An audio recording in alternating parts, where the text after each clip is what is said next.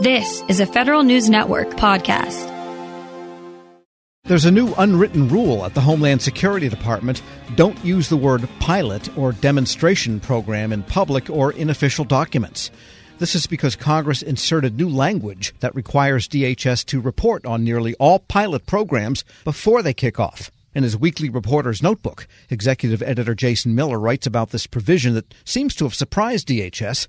Jason joins me now with the latest. Jason, what kind of pilot projects are we talking about here, and why suddenly does Congress want to be notified ahead of time when DHS has one? The idea behind the provision that was slipped really into the omnibus bill for 2022, and slipped maybe, Tom, isn't the best word. I'll say slipped in because that's what Congress tends to do. I mean, this is something that has been around for quite a while, meaning that in 2021, Congress put it in as a kind of statement of Congress. We believe DHS should do more about this. But in 2022, they made it statutory. And what they basically said in this provision is it's for any demonstration program or pilot program that uses more than 5 full-time equivalents, so people who work there full-time, and costs in excess of $1 million. So more than $1 million, more than 5 people working on it. And that's a very low bar. And in fact, I talked to some folks, some former DHS executives, and they're like, it's also a little bit arbitrary considering how big DHS is, and their budget's something like $187 billion. So a $1 million pilot program is fairly small. Now, Tom, the reason why Congress wants this is, I think, twofold. Number one, they believe there's a lot of pilot programs out there that don't have a lot of rigor and discipline that they want. And two, they want to know that DHS is putting forward that rigor and discipline. So by requiring reports 30 days before they begin the project, it's not that Congress will read the report, but you have to submit it to Congress, and then if Congress obviously doesn't do anything, then you have the go-ahead. If they do something, they may talk about it. They may want a meeting. They may just send you an email that says you're good to go. But they want to see that the DHS is taking the time and thinking about why these are pilot programs, why they matter, what's the long-term goal for these, and, of course, what are you doing with all this money? So, therefore, DHS people are calling what otherwise would have been called pilot programs something else, just to avoid this reporting requirement? Well, my sources tell me that, and this is several different people, that they're being told internally, let's just not use the word pilot or demonstration program. We can still do these, but if we don't use the word, then Congress doesn't require a report back to them ahead of time. So I think that's kind of the what's happening here is they're playing a little bit of semantics that, well, we're just going to do this exercise. We're going to do this effort that includes, it's a year long or 5 years long or 3 years long, and it's a few $1 million, and we'll see how it goes. But they're just not using the word pilot. Now, Tom, I did reach out to DHS several times over the last month or so, seeking comments, seeking input, and unfortunately they just didn't get back to me. So, that's why we're saying it seems like there's this unwritten rule. Well, there's pilots and there's pilots. I mean, they want to test a software application internally. That's one thing. If they want to see what happens if in the airports they bombard people with phosgene rays to look for things, that's something else entirely. But it doesn't seem like there's a lot of discernment in here except simply that it's 5 people and $1 million. You're absolutely right. And I think part of the reason why is because there are what many believe a lot of pilots. I talked to Chris Kaminsky, who's the former acting undersecretary for management at DHS, and he said he estimated there could be as many as 40 different pilot programs across the entire agency. And he says that's actually a lot of work being pushed down onto the undersecretary of management. I spoke with Rafael Boris, who was a former undersecretary of management for DHS and now the president and CEO of the Homeland Security and Defense Business Council. And he says that while this low arbitrary number will cover a lot of programs, DHS actually should have the information available, and it should be something that's being collected. He says what the bigger question is and what he'd be worried about is what's Congress going to do with all this information? They're not going to necessarily look at all 100 reports or even 40 reports, but they will look at 1 or 2, and will that create some new challenges for DHS?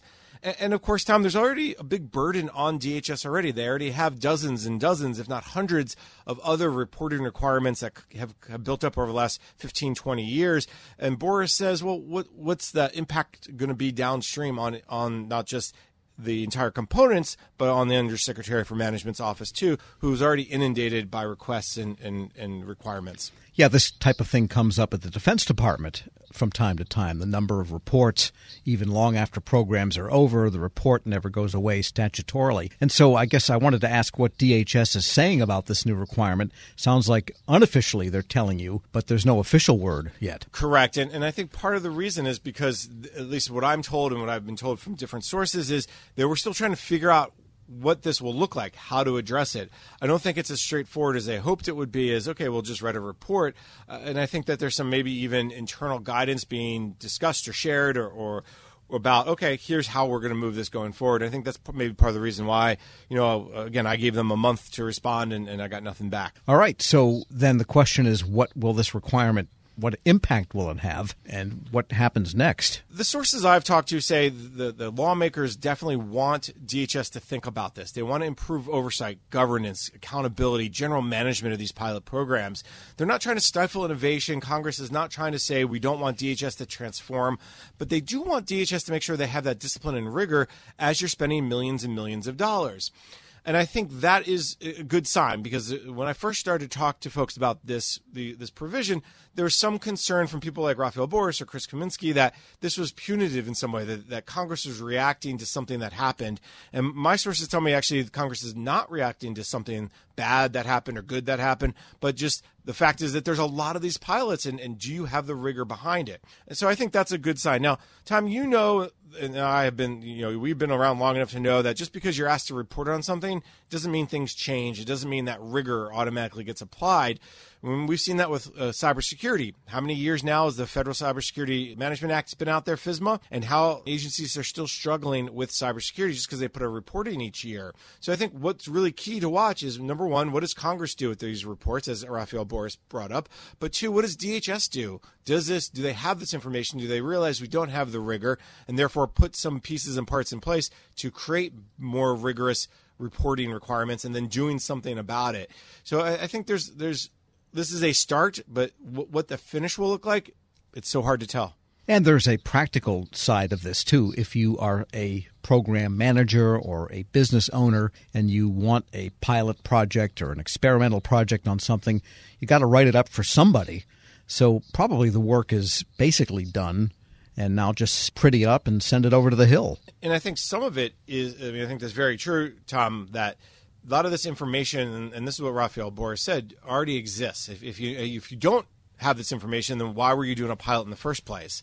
A lot of people say, well, it's only $1 million, it's only 5 people, it's very small. But at the same time, Tom, it's still $1 million. So I think, what I think folks think is that DHS should have been doing this from the beginning.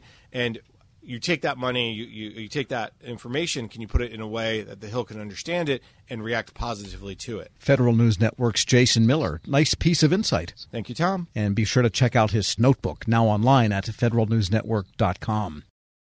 Hello, I'm WIPA CEO Shane Canfield, and thank you for joining us on another episode of Lessons in Leadership. I'm honored to be joined by Angie Bailey, founder and CEO of Ananda Life. Angie has a remarkable career in public service, beginning as a GS2 clerk typist with the Social Security Administration. And over the next 40 years, Angie steadily worked her way up through the government, ultimately becoming the Chief Human Capital Officer at the Department of Homeland Security. She's been recognized with presidential rank awards by 2 administrations for leadership, innovation, dedication, and commitment to the country.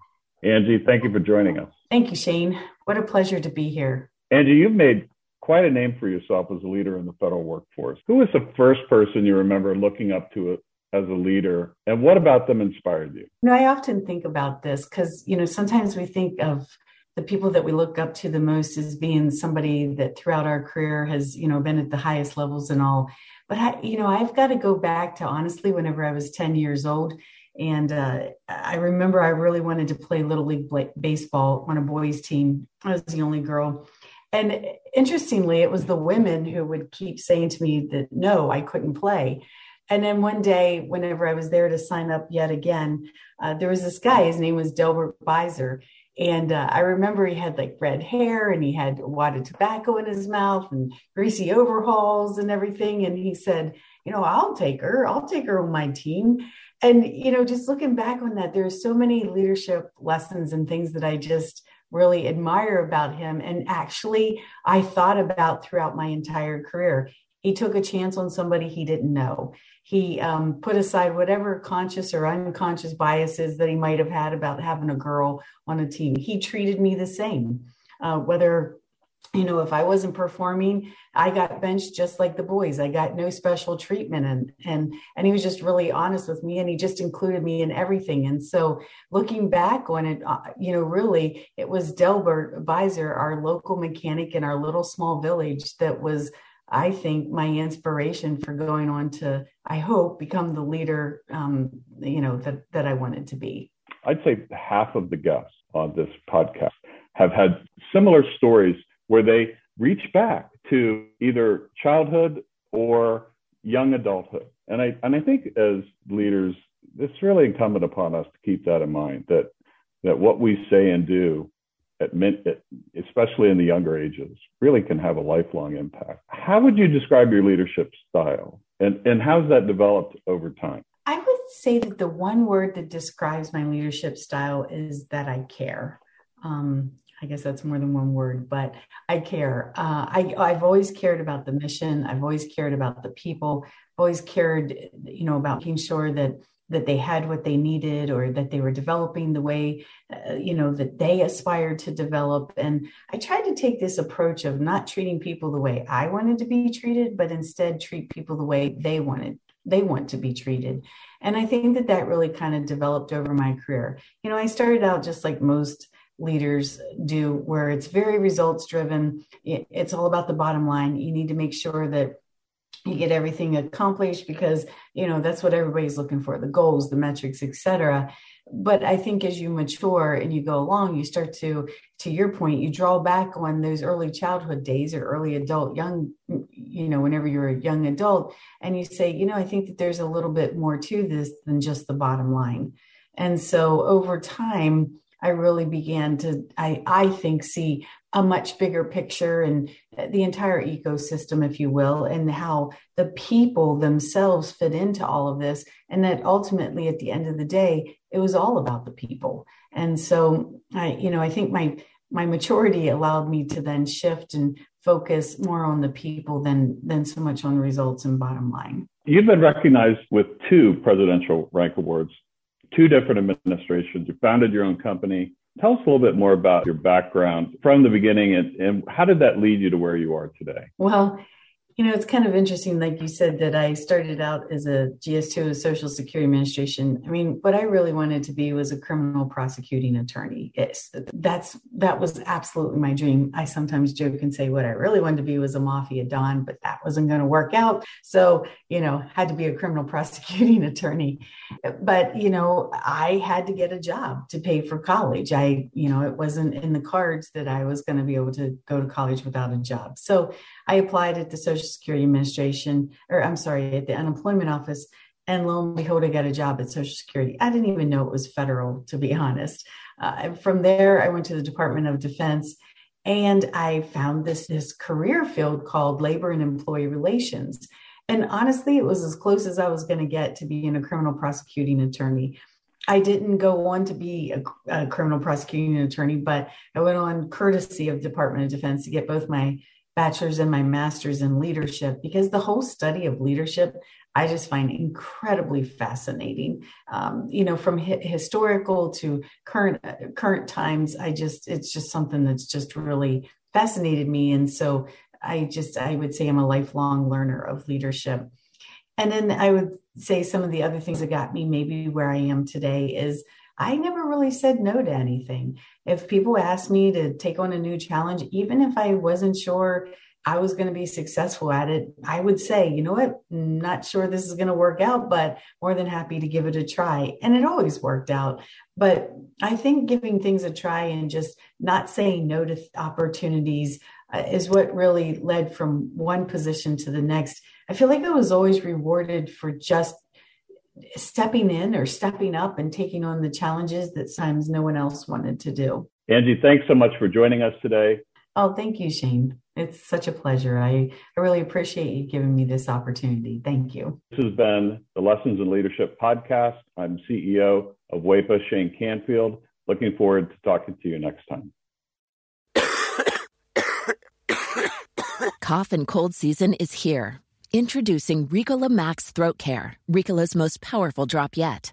It's the best of Swiss nature wrapped around a powerful liquid menthol center for maximum relief from your worst cough and sore throat. Maximum nature for maximum relief. Try the new Ricola Max now, available in the cold and cough aisle. Ricola. It's in our nature. Winter season is here, and Discount Tire wants you to stay safe on the road. Get 30% shorter average wait time when you buy and book online at DiscountTire.com. Discount Tire. Let's get you taken care of.